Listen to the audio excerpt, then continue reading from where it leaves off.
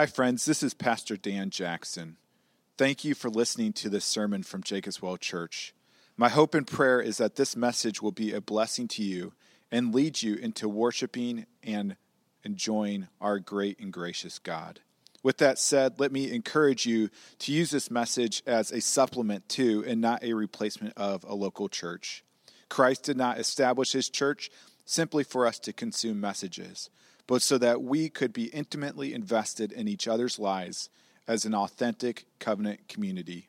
Again, thank you for listening, and if you want more information about Jacob's Well Church, please visit our website at www.jacobswellgb.org.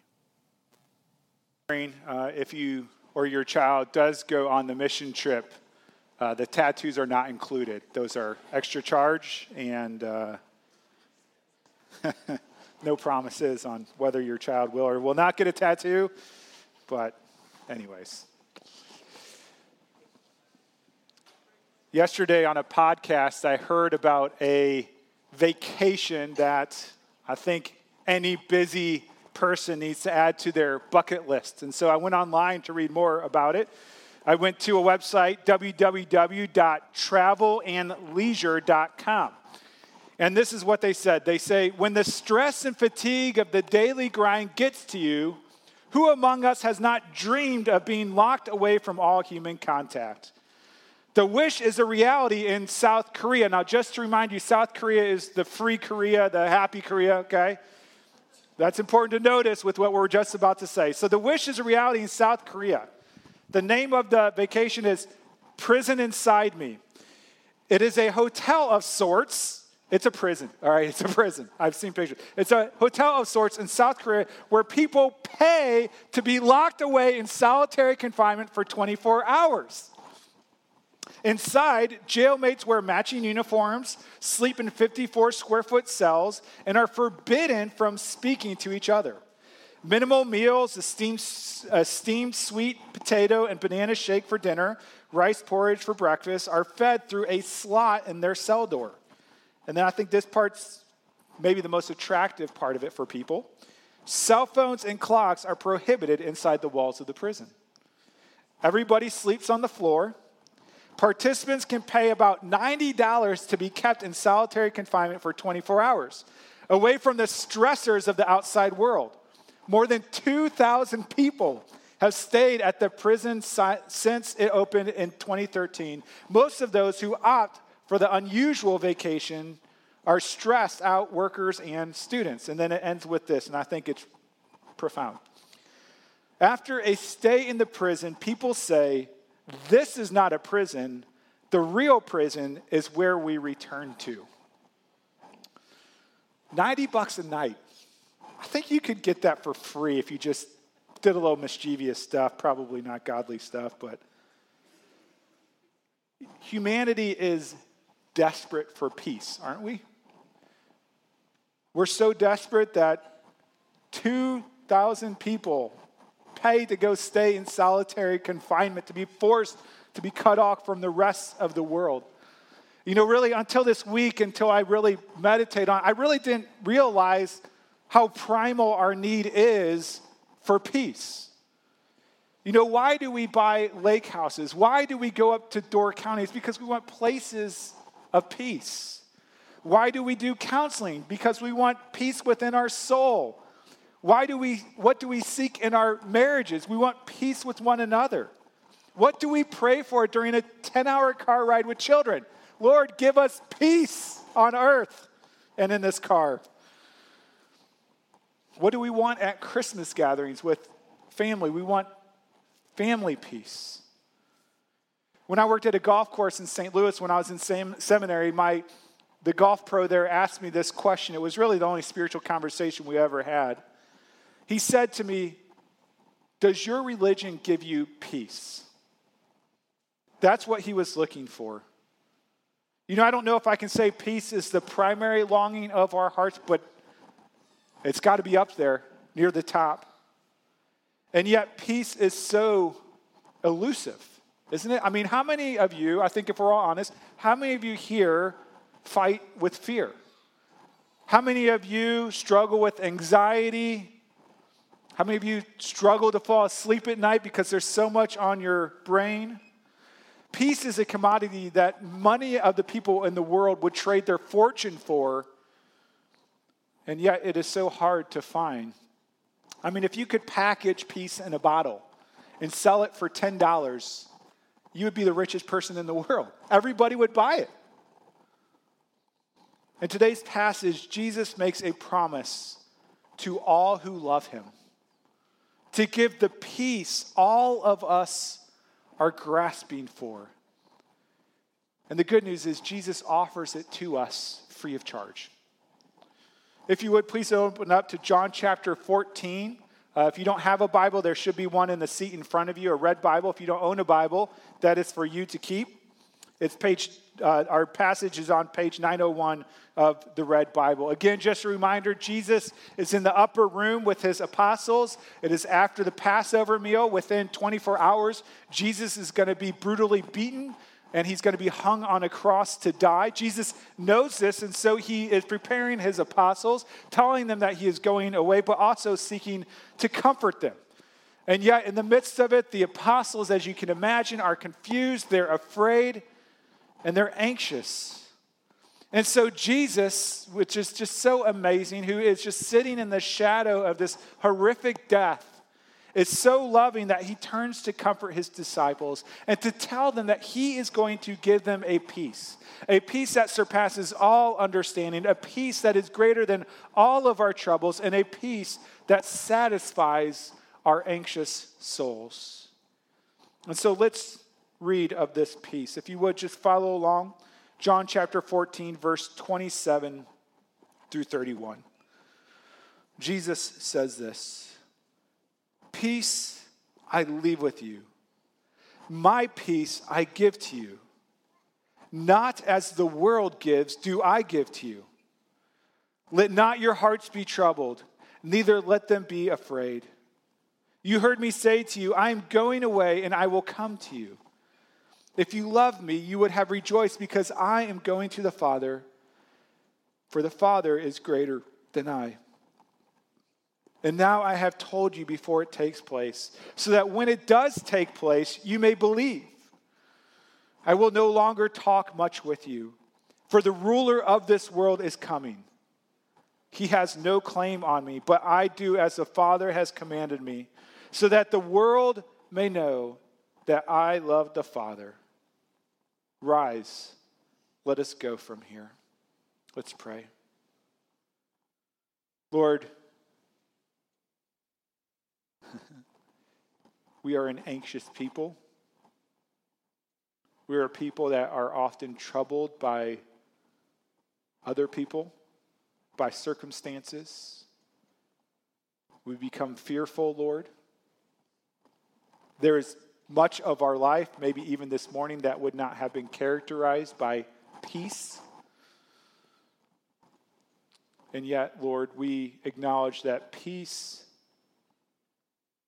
is something our hearts so desperately long for. And so, God, pray that you would help us to receive your peace this morning.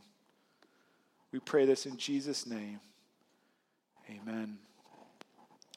You know, I'd consider myself a pretty laid-back person. I don't know if you'd agree if you knew me, but there are still things that make me anxious in life. Things like unresolved conflict, like putting together a coherent message for you all every Sunday morning. Like, how will I stand up emotionally and mentally as the darkness of winter continues on through January, February, March, April. When was our last snowstorm last year? May, maybe, I don't know.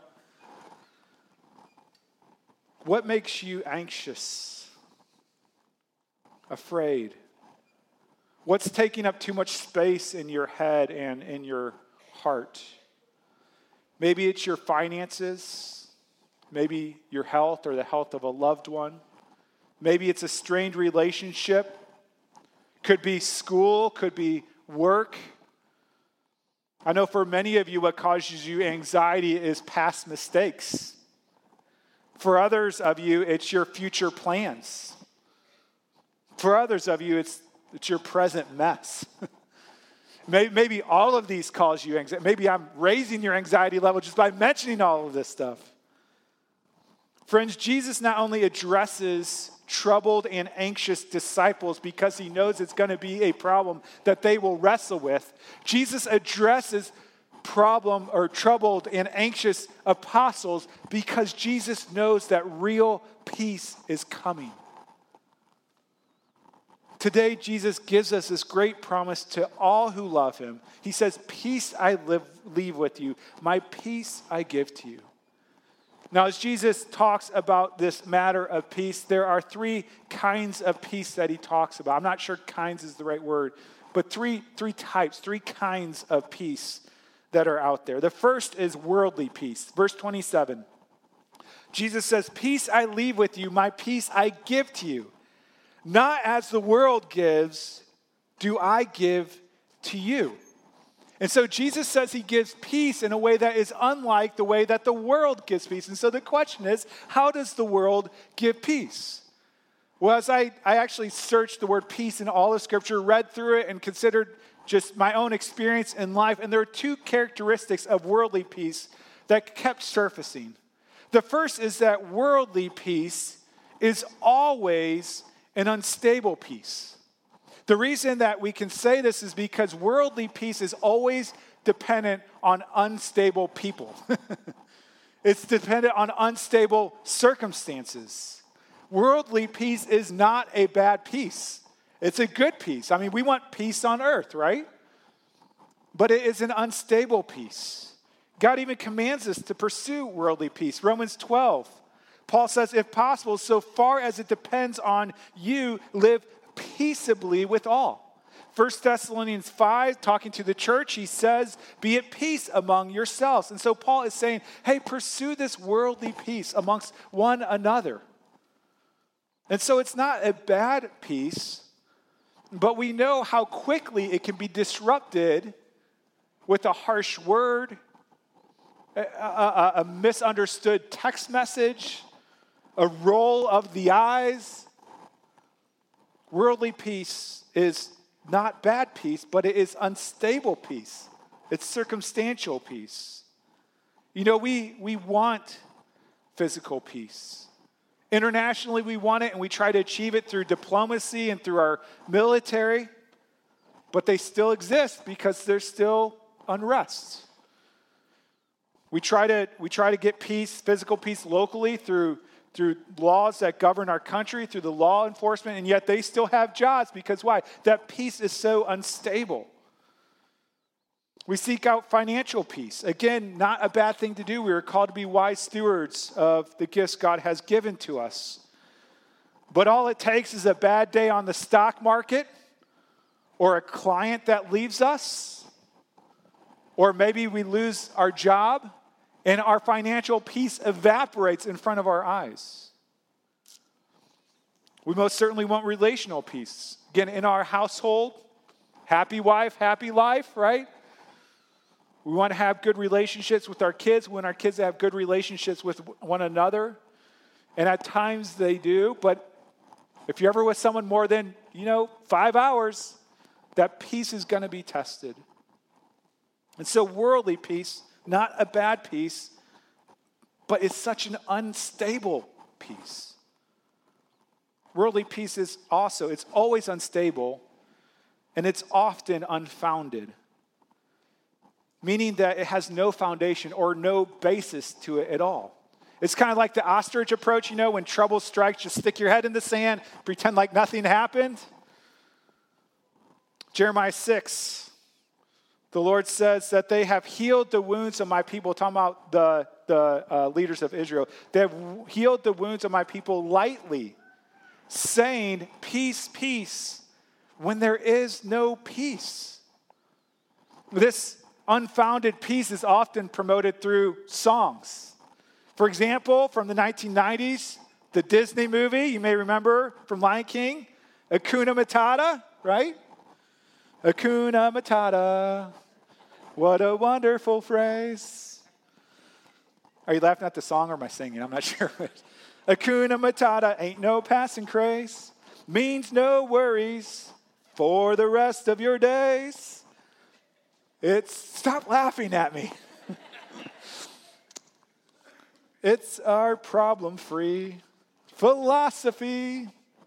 Hakuna Matata. See, thank you. Thanks, Mom. Disney knows, as well as everybody else, that everybody is longing for peace, and their solution is a catchy jingle. Go back. Late 80s, Bob McFerrin said, "Ain't got no place to lay your head? Somebody came and took your bed?" Do you know what comes next? Don't worry, be happy now. The landlord say your rent is late? He may have to litigate. Don't worry, be happy. Going back earlier, early 80s, Bob Marley. Don't worry about a thing, because every little thing is going to be all right. Anybody know the title to that song? What? Three Little Birds. Good job. I did not know that till yesterday. You can tell when peace is unfounded because it cannot stand up to the question, why? Why should I not worry about a thing? Why should I be happy? I mean, statements like these may bring comfort to someone who, stubbed their toe. But when you go below the surface of them, they have no answer in terms of bringing peace when you are in real trouble. I mean, imagine if you go to a father who has just lost his job, and he doesn't know how he's going to pay for his mortgage. He doesn't know how he's going to pay for food for his family. And you come alongside him, you put your arm around him, and you say, Hakuna Matata. Like, what's that going to do to him? He's going to say, what are you talking about? Don't worry, be happy. It's all going to be okay. What's he going to say? He's going to say, you mean you're going to pay for my mortgage? You're going to pay for my kids to eat? Like you're going to buy them food? No. Just every little thing, it's going to be all right, right? There's no substance to what he's telling you. It's just a trite saying. He's going to say, you're crazy. Hakuna Matata does not pay the bills.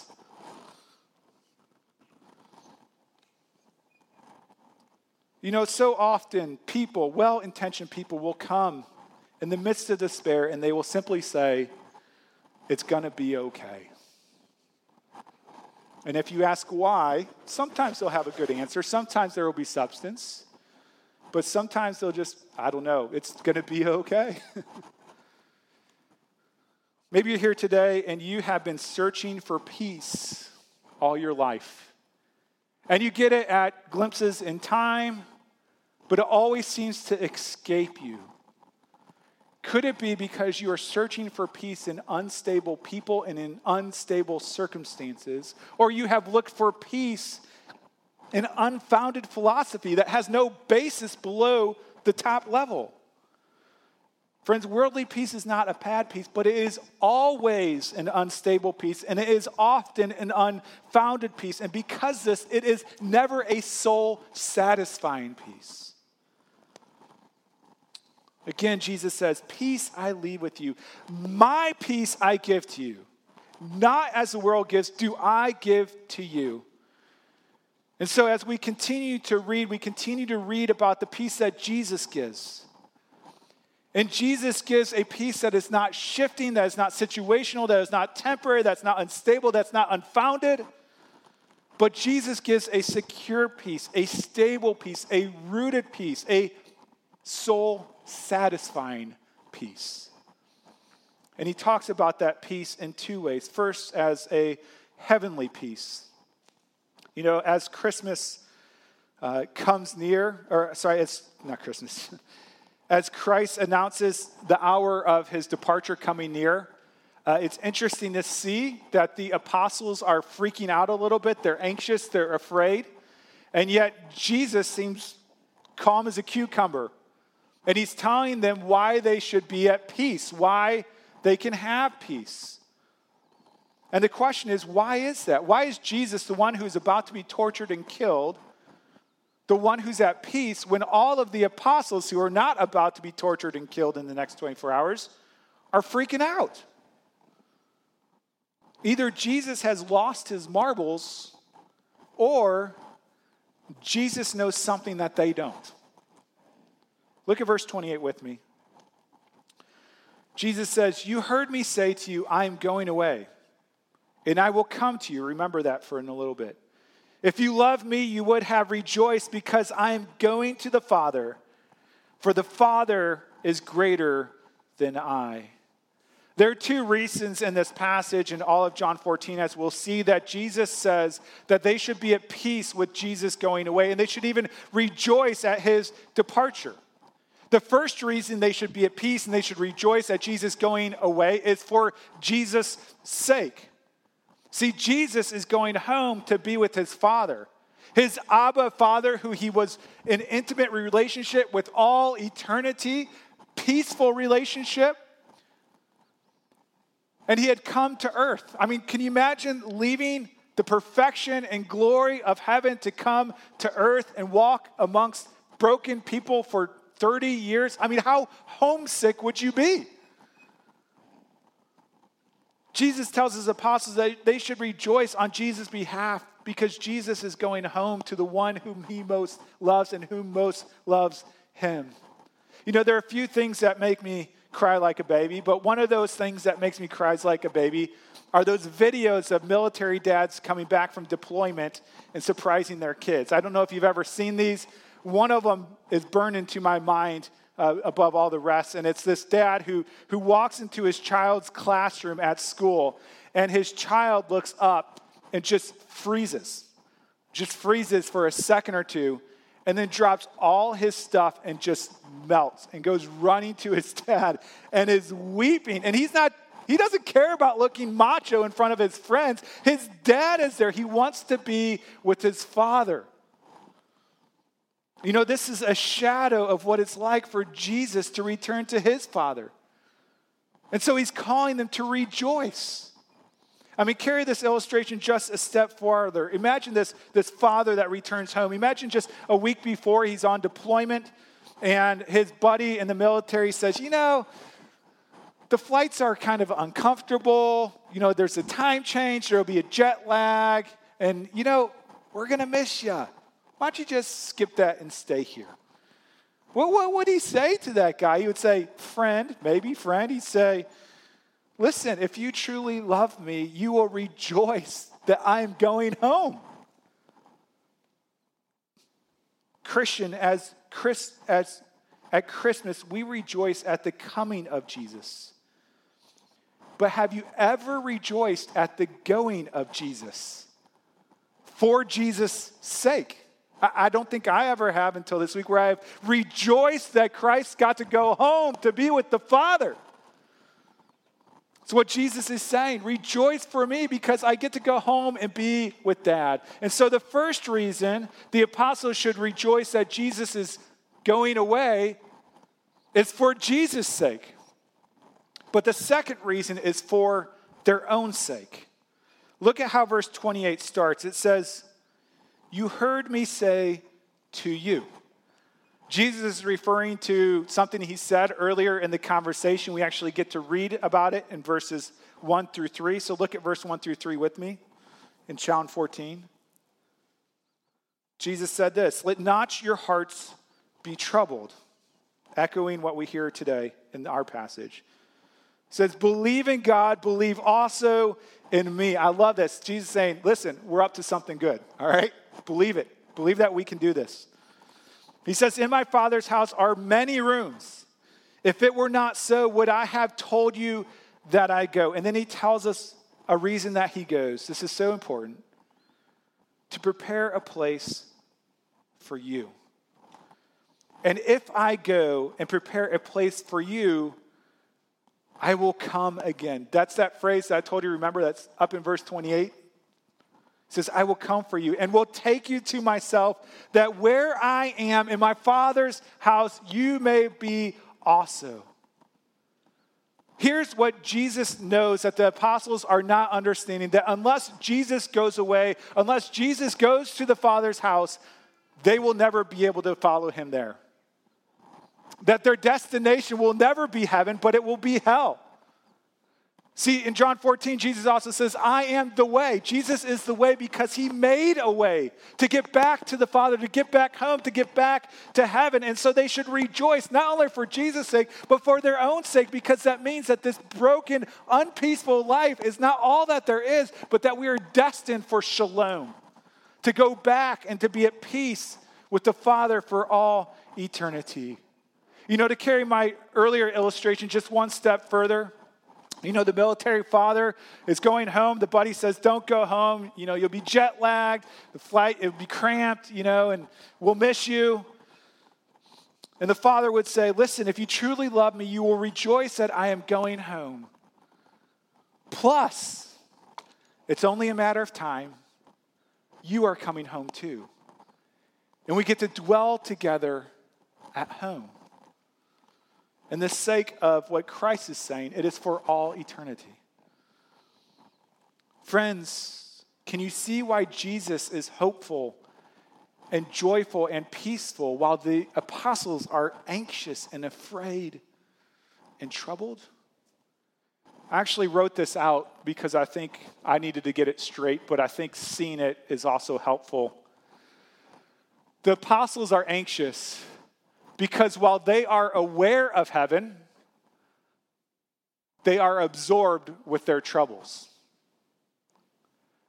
Jesus is at peace because while he is aware of his troubles, he is absorbed with heaven. Do you see the difference between the two? God is not calling us to brush our troubles under the rug, to ignore them, to hakuna matata them. Matter of fact, God calls us to grieve over the brokenness of the world. But in the midst of grief, if we are simply aware of our troubles, but absorbed by heaven, we will have a peace that transcends all understanding. Romans 8, we see this in Paul. He says, for I consider that the suffering of this present time, Paul suffered a lot. Said the suffering of this present time are not worth comparing with the glory that is to be revealed to us. Colossians 3:2, set your minds on things that are above, not on the things that are on the earth. You know, I was talking to a friend who was in a really bad spot where they were in fear for their life. And they were going to bed, not really sure if they would wake up the next day. And so they cried out to God and said, Lord, I trust you. If it's my time, it's my time. And then they went to sleep. They went to sleep. And in the face of death potentially at their door, they went to sleep. I mean, that's peace that you cannot fake. How is it that they could sleep in the shadow of death? The only logical conclusion is that they were aware of their troubles, but absorbed with the hope of heaven. Christian, what is making you anxious? What is troubling your soul? And Jesus is not calling you to minimize it, but he's calling you to look at your current troubles with an eternal perspective. Because of the Holy Spirit, we can be aware of heaven and absorbed with our troubles, which makes us anxious. Or we can be aware of our troubles, even grieved by them, and be absorbed with the hope of our home in heaven for all eternity, and be at peace. So just to recap, worldly peace is always unstable. It's often unfounded. Christ's peace, which is stable and sure, is a heavenly peace, but it's also a sovereign peace. Look at verse 29 with me. Jesus says, and now I have told you before it takes place, so that when it does take place, you may believe. So what's the it? The cross. It's a pretty big it. His torture, his betrayal, his beating, his suffocation, his death. He says, I'm going to tell you about it now so that when it does happen, you may believe. What does he want them to believe? Verse 30, he says, I will no longer talk much with you, for the ruler of this world is coming. Let's pause there. Who's the ruler of the world? Satan is, right? Jesus is affirming that Satan is hard at work trying to put him to death. Matter of fact, we read in last chapter, Jesus says, whoever I give this morsel of bread to is the one who's going to betray me. And then Jesus gives it to Judas. And it says, after Judas took the morsel of bread, Satan entered into him. Now we may say, oh, poor Judas, but Judas was a willing participant. And so the question is, who put Jesus to death? Did Satan put Jesus to death? Did Judas put Jesus to death? Did the Jewish officials put Jesus to death? Did the Roman government put him to death? Who put Jesus to death? And the answer is yes. All of them conspired to put Jesus to death. And at the same time, the answer is no. Yes, it is true that they conspired to put Jesus to death, and they are all guilty concerning his death. But they were not the ultimate reason that Jesus died. Look at verse 30 with me again. Jesus says, I will no longer talk much with you, for the ruler of this world is coming. Again, talking about Satan. And then he says this, he has no claim on me. Literally, he has nothing on me. He has no accusations against me. He has no power over me. He has nothing on me. Verse 31. But I do as the Father has commanded me, so that the world may know that I love the Father. The cross of Christ was Satan's plan to eliminate peace. But it was also the Father's sovereign plan to secure peace. Jesus tells his apostles that he's going to be crucified so that when he is hanging on the cross, when they are mocking him, spitting at him, that they know that Satan has not won the day, but that this horrific tragedy is the sovereign plan of a loving God. And that Jesus went to the cross to be obedient to the Father because he loves the Father. You see, all of us are born anxious and troubled souls because we are all born enemies of God. We are afraid of God because we have rebelled against God. We have warred against God. And whether we acknowledge or not, we are under the condemnation, the just condemnation of God. And so there is no peace for us apart from Christ. But then Christ comes as the Prince of Peace to give peace to all who love him. And the peace that Jesus gives to us costs us nothing, but it costs him everything. You see, friends, the price of peace is the Prince of Peace. Jesus can tell his apostles, fear not and not let your hearts be troubled, because at the cross, Jesus takes on our greatest trouble. What is our greatest trouble? Sin is our greatest trouble. At the cross, Jesus takes on our greatest fear. What is our greatest fear? The wrath of God poured on our sin. Jesus takes on our sin, takes on our wrath, so that we can now be at peace with God, the very thing our soul most longs for. Colossians 1 says this, for in Christ all the fullness of God was pleased to dwell, and through Christ to reconcile, that's peace language, to reconcile to himself all things, whether on earth or in heaven. And then it says, making peace by the blood of his cross. How did Jesus make peace? How does Jesus give us peace? By the blood of his cross.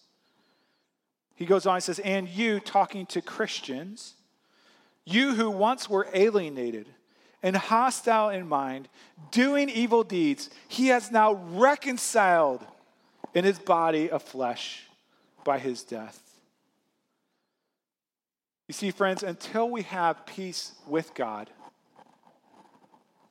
we will never have the peace of God. Until we are vertically at peace with the God of the universe, we will never have peace in our souls that Jesus promises here. You know, I know many of you are going through some very difficult things. And you're probably tempted to believe that God has left you, or that God has lost control, or that God is just inattentive and doesn't care. I'm sure the apostles had the same thoughts when Jesus died. But friends, when we look at the cross, what we learn is that in the midst of suffering, in the midst of pain, in the midst of evil, the opposite is true. You see, the cross proves to us, through the greatest evil ever happening in human history, that even in the midst of something so wicked as putting our Creator to death, that God is in sovereign control. This was the plan of God. That God is still loving. God did this for our salvation. That God is still good. Even in this wickedness, we know God is good because he did this to reconcile us to himself so that we can have peace with God and now the peace of God. Friends, when tragedy strikes your life, you have two options. The first option is to believe that God is not sovereign, that he's not in control, that he is powerless or inattentive. The second option is to believe that God is sovereign, that God is in control. And although this thing is not good, it is a part of his good plan. You see, whichever one you choose, you will be left with questions that you won't be able to answer this side of eternity. But only one of those options is biblical, and only one of those options can comfort our soul. God's sovereignty over all things gives us peace because we don't need to control everything. We can't control it anyways. It gives us peace because God is in control and we are not, even in the midst of suffering and pain. Let me end with this. I've shared this story before, but I think it's such a beautiful picture of the peace that Christ promises and that Christ gives. Horatio Spafford was a successful Chicago lawyer in the 1860s. And he had the American dream. He had everything everyone would want. He had lots of money. He had a wife. He had several children. But then tragedy struck his home. First, his only beloved son died of scarlet fever at the age of 4. A year later, his large real estate investment burned to the ground in the Chicago fire. Shortly after that, he decided that he and his family needed to get away, and so he decided that they would take a trip to England, he and his 4 daughters that remained, and his wife. As they were getting ready to go, there was some last-minute business that came up, so he had to stay behind, and he was going to join them later. And what he heard, probably in the newspaper, I don't know, but is that the ship that he put his family on had sank. 9 days after sending his family away, he receives a telegram from his wife. Just 2 words. Saved alone. This means all 3 of his daughters died, or 4 daughters died in the shipwreck. Needless to say, he was overwhelmed with grief. He packed up and headed over to England to go and be with his wife and bring her back. And as they were going over the spot where the boat sank, where his 4 daughters perished, the captain of the ship pointed it out. Horatio went back to his cabin, opened the scriptures, and received the peace of Jesus, and penned one of the most famous hymns that we know, the hymn, "It Is Well With My Soul." And do you remember how that hymn begins? When peace, like a river, attendeth my way. Whatever my lot. I mean, this is a bad lot. Whatever my lot, thou hast taught me to say, it is well with my soul. And then he says, when sorrow like sea billows roll. These were not separable things, the peace of God and sorrow. And he says, though Satan should buffet, that means pound.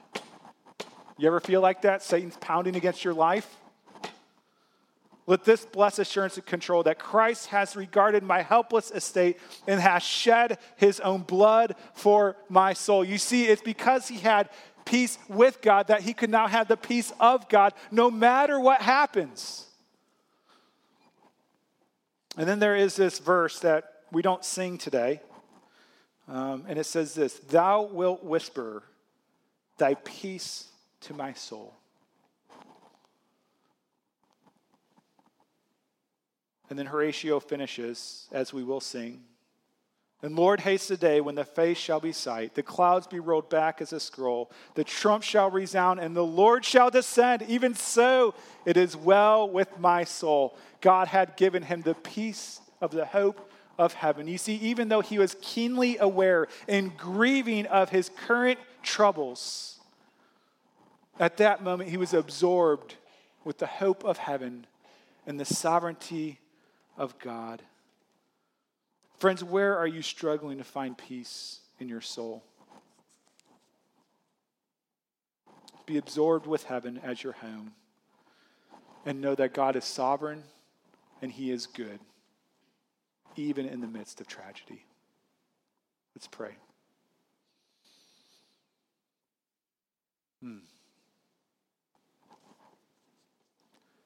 Lord Jesus, thank you that you are Prince of Peace, came to be the price of peace, that we might be reconciled with a holy God, and through that reconciliation may have peace in our soul, whatever may come. Lord, help us to appropriate this peace, to rest on this peace, to enjoy this peace in little things and big things, Lord. God, as we come to your table, help remind us of the peace that you have secured for us, Lord. As we turn to the table, remind us of the banquet that awaits for us in heaven, where there will be no more sadness, no more mourning, no more crying, no more pain. Only shalom, only peace for all eternity. We pray this in Jesus' name. Amen.